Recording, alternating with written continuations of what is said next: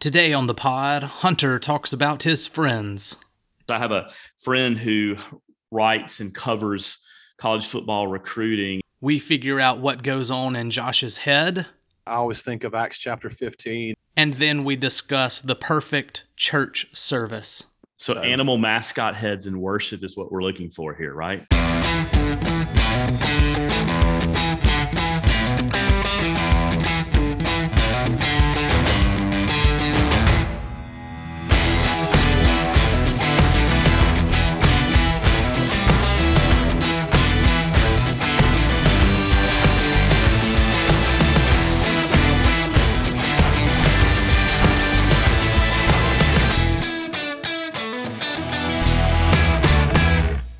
Before we get into that, a quick word from the people who help make this podcast possible, Auxilio Partners. This episode is sponsored by Auxilio Partners, providing the business management and technology expertise that your church needs. Find out more at auxilio.partners/5points. Reed, what are we doing today? Today, guys, we are going to go through a rapid fire list together. So we have here a topic: 4 things to save you from heartache as an early church planter. So we've brainstormed, we've come up with 4 things that early church planters need to know that you guys have learned from experience. We're going to roll through those things together. Sounds good. Yeah, let's get it. All right, getting us started. Number 4, Josh, what do you have? Yes, I have what they call the blessed subtraction. At least that's what a couple of guys that I've talked with through the years have actually referred to it as. You know, in the early days of church planning, there's all kinds of anxiousness. Mine was a kind of a parachute plant, and so we did have a very minimal, if nothing. We had one family that we knew of here at the time when we moved here. And so when you're starting a church plant, you're kind of anxious to just gather people, and you feel the anxiousness of needing to do that. And you know, vision alignment's important. You understand that. You think through that. You work hard on your vision and mission kind of dynamics and how you're kind of working out the sales pitch. But you know, along the way, you find yourselves trying to kind of hold people and invite people in and kind of earn their kind of allegiance, if you will, to vision and vision alignment. But I'm just going to tell you, somewhere along the way, you get down the road and it's just individuals who are just constantly pushing from different directions. And you find yourself spinning your wheels along the way, just trying to get them to buy in, trying to kind of understand where they're coming from, hear them, give them a voice in the process, give them ownership. And look, the hardest thing sometimes to do when you put that kind of energy in, maybe relational energy in and those kind of things, is look up and just realize, hey, we might not be the fit for you.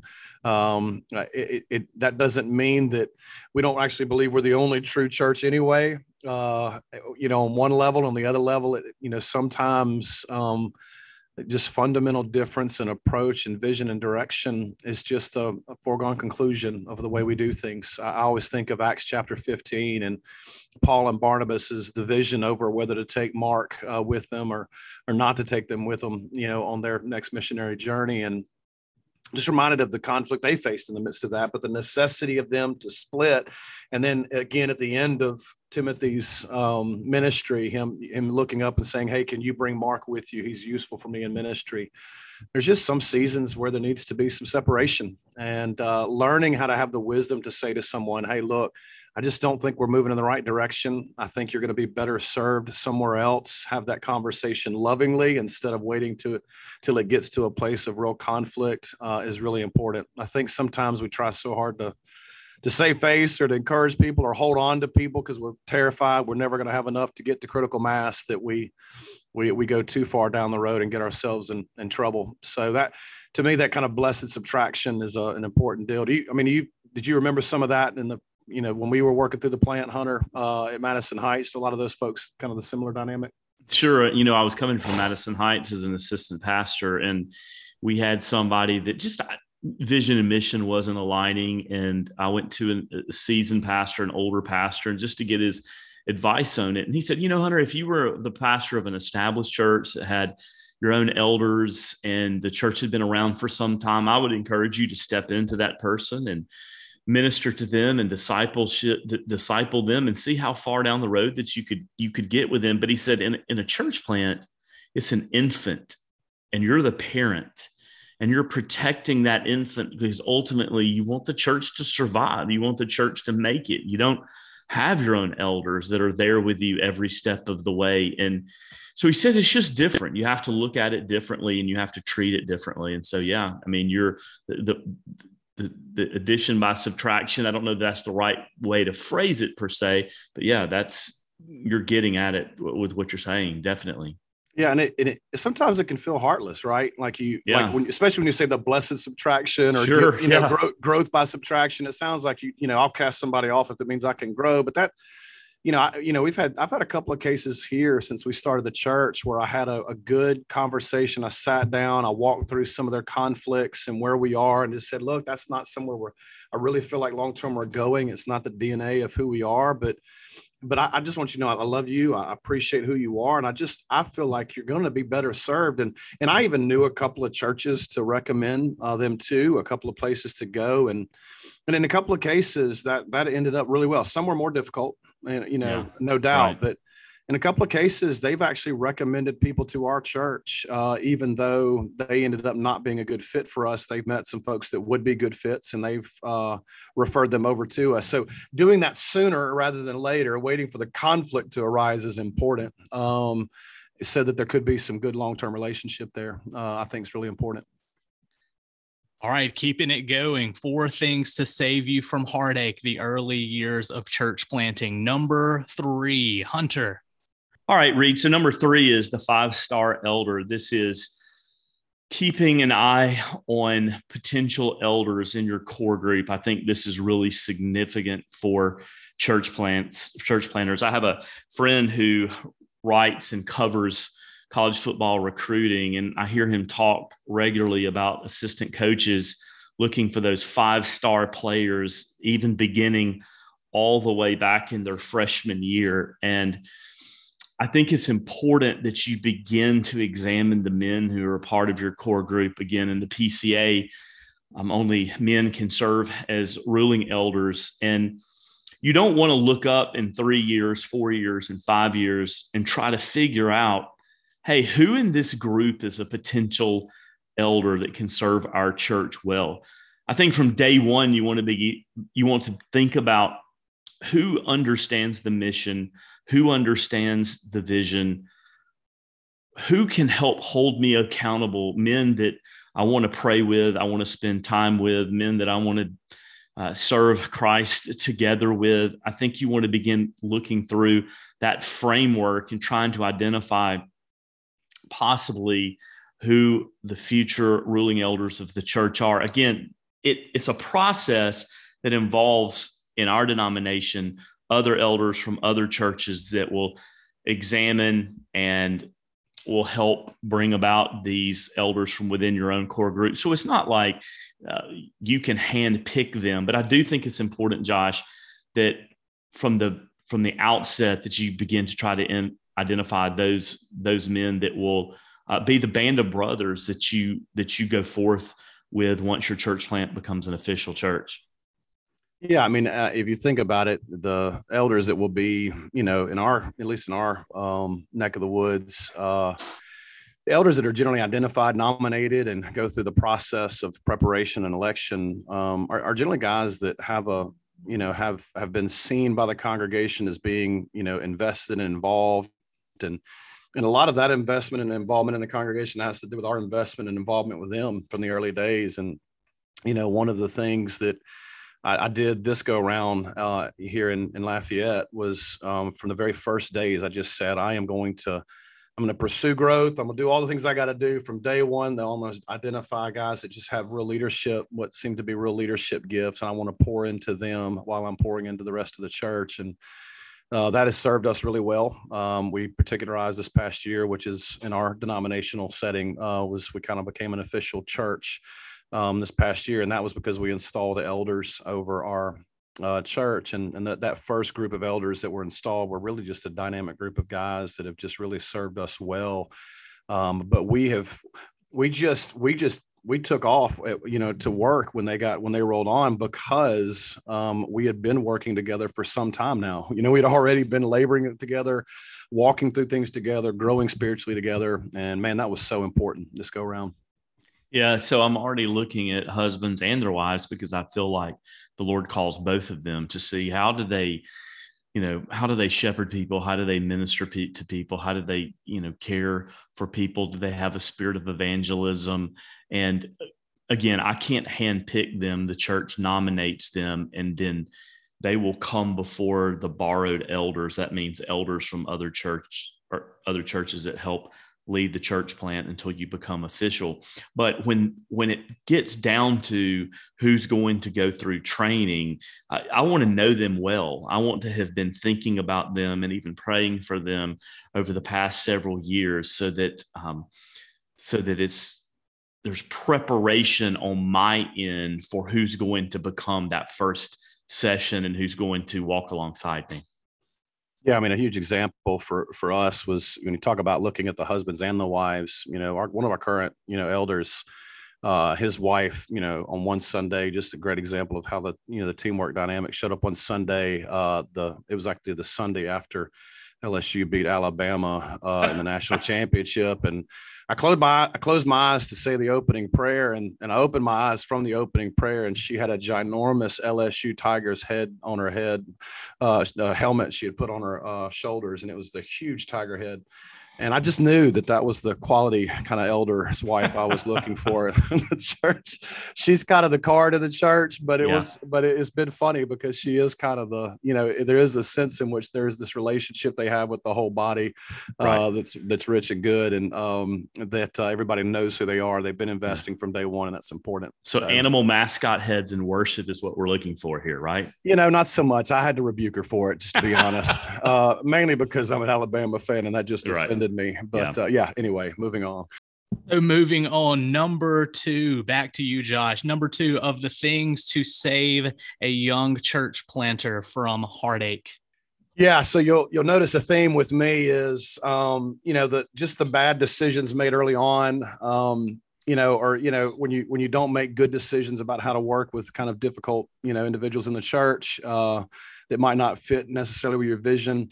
The next one's kind of on a similar lines. In the early days of a church plant, you need help. I mean, as the church grows, from your church planter has to handle everything, the admin and the setup and takedown process, the gathering of leaders, the multiplying of leaders, the use of leaders, the preaching schedule, the teaching schedule, every single solitary detail goes through your brain. So as soon as you can get help when you could bring in help and get them to begin kind of pitching in, man, it makes such a difference. And because of that, sometimes you rush the process. You bring in people on staff that you just desperately need, and but maybe not being as discerning in the process. So my biggest thing would be in the early days of the church plant, you need help. I get that, but make sure you're making good and wise decisions about who to bring in.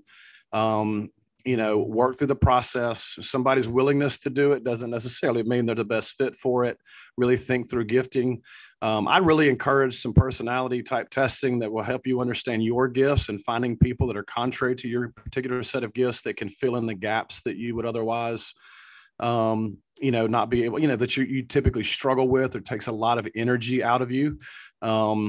Those are kind of things I would suggest early on, and be careful how you hire within the church. And sometimes you're going to do that for certain positions necessarily, and others, especially at administrative type roles. Sometimes it's really good to look outside the church just to create some objectivity and maybe some necessary distance along the way, but just being real careful, not making those bad staff decisions early on, whether it's ministry staff or just, administrative staff.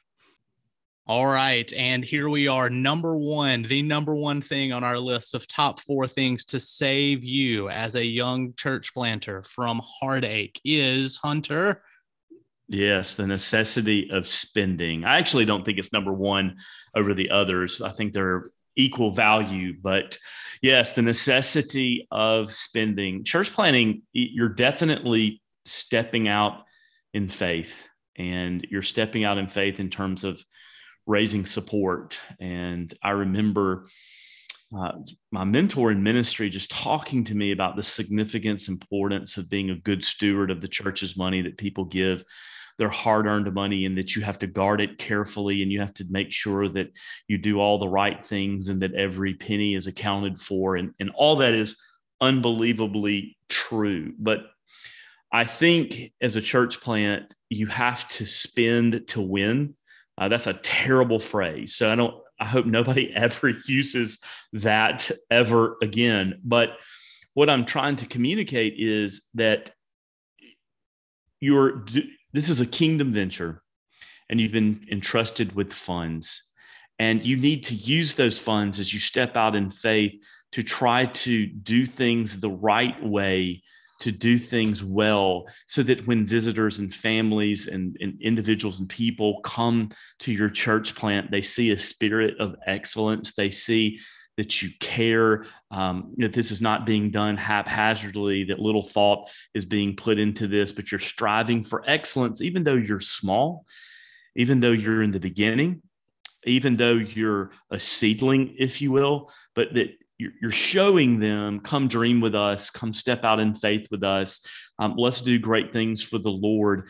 And I've learned in church planning that involves stepping out and spending. And you don't want to go the cheap route, because I think ultimately over time that it shows you want to be careful, and you don't want to be too over the top, but you want to find that middle road where you're spending in order to do things right, in order to do things well. Yeah, this is one of the things, Hunter, you definitely, as we work together at Madison Heights, you taught me, and one that I honestly just 2 days ago, I was talking, with our elders here about, and they were in agreement. I wasn't just trying to sell them on it. They agreed as well, but it's taken them a little while to get there, I think, in some ways, on a couple of issues we've been thinking about lately. But along the way, we've tried to exercise a kind of a spirit of excellence in the way we do things. The way I've actually referred to it or talked about it with them is you never really get, a lot of times you don't get a second chance to make that first impression. Right. And what we're doing is trying not to make any obstacle for the gospel. And I know monetary and external things are not what we would consider obstacles for the gospel necessarily. But all we're saying is when they come in the door, we don't anything distracting them or pulling them away from what we believe is going to be the ultimate selling point for them, which is the faithful pursuit of ministry, in their lives from the time they walk in the door to the time they leave. We believe our community is going to bring them in. We believe the word of God by the Spirit of God, read, prayed, preached, sung is going to change hearts. Yeah. Those are the things we think are priority. But if that obstacle has already been made before they ever walk through the door, if they get to the nursery and they don't feel safe about leaving their kid, or they walk through the door, they're not greeted and they kind of get pushed aside, is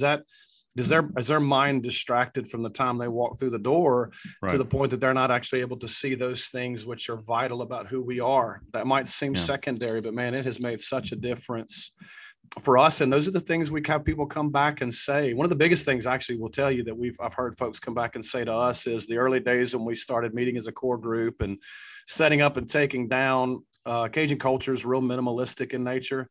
And I kept pushing them. We're going to set all this stuff up and we're going to make it nice. We're going to make this building look like a sanctuary, even though it's not, in the temporary facility we were using.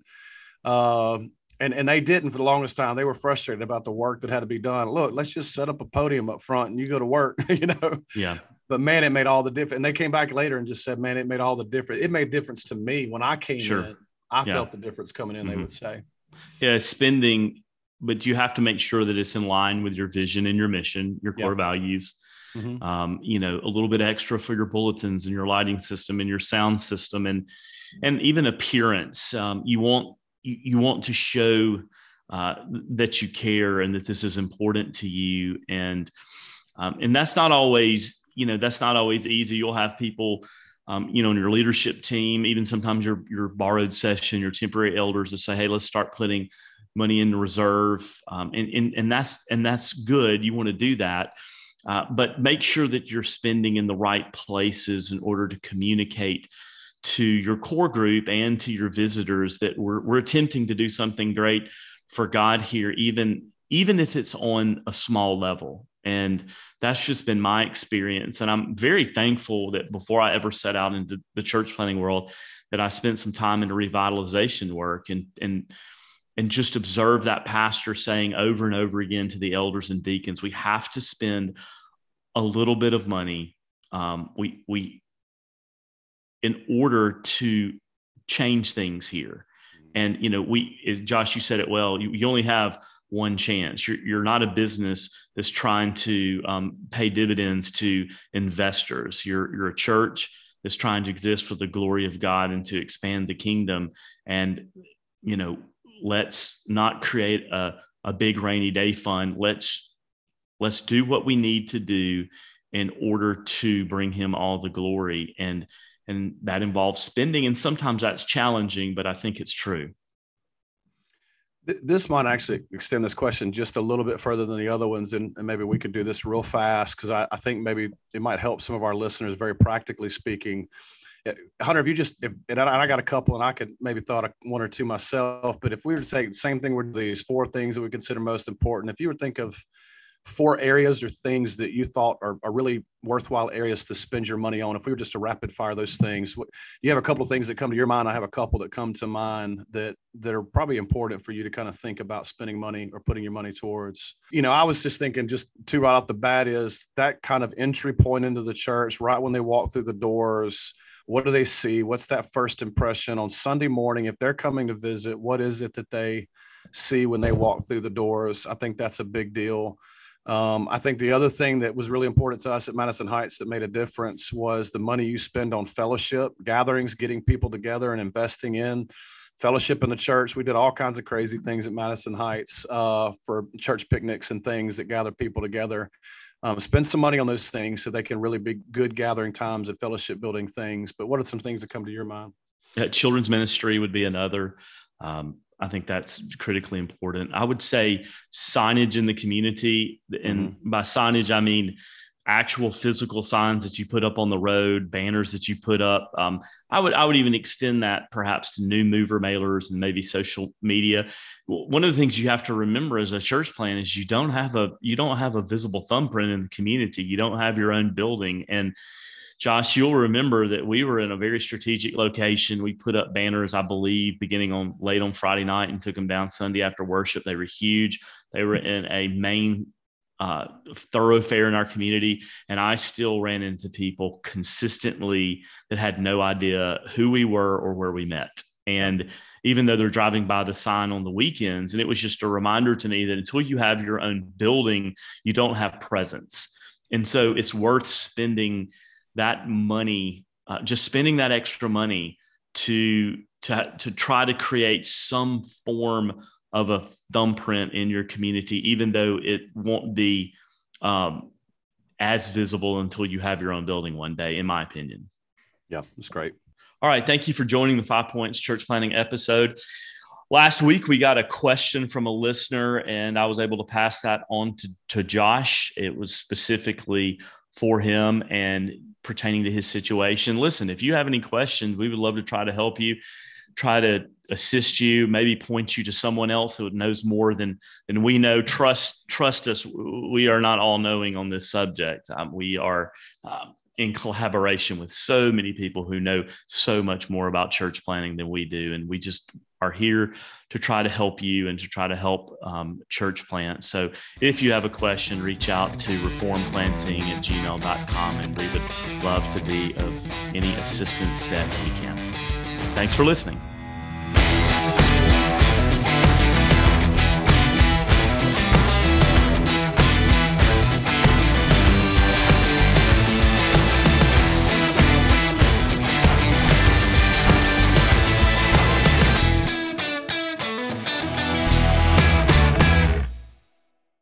I was like,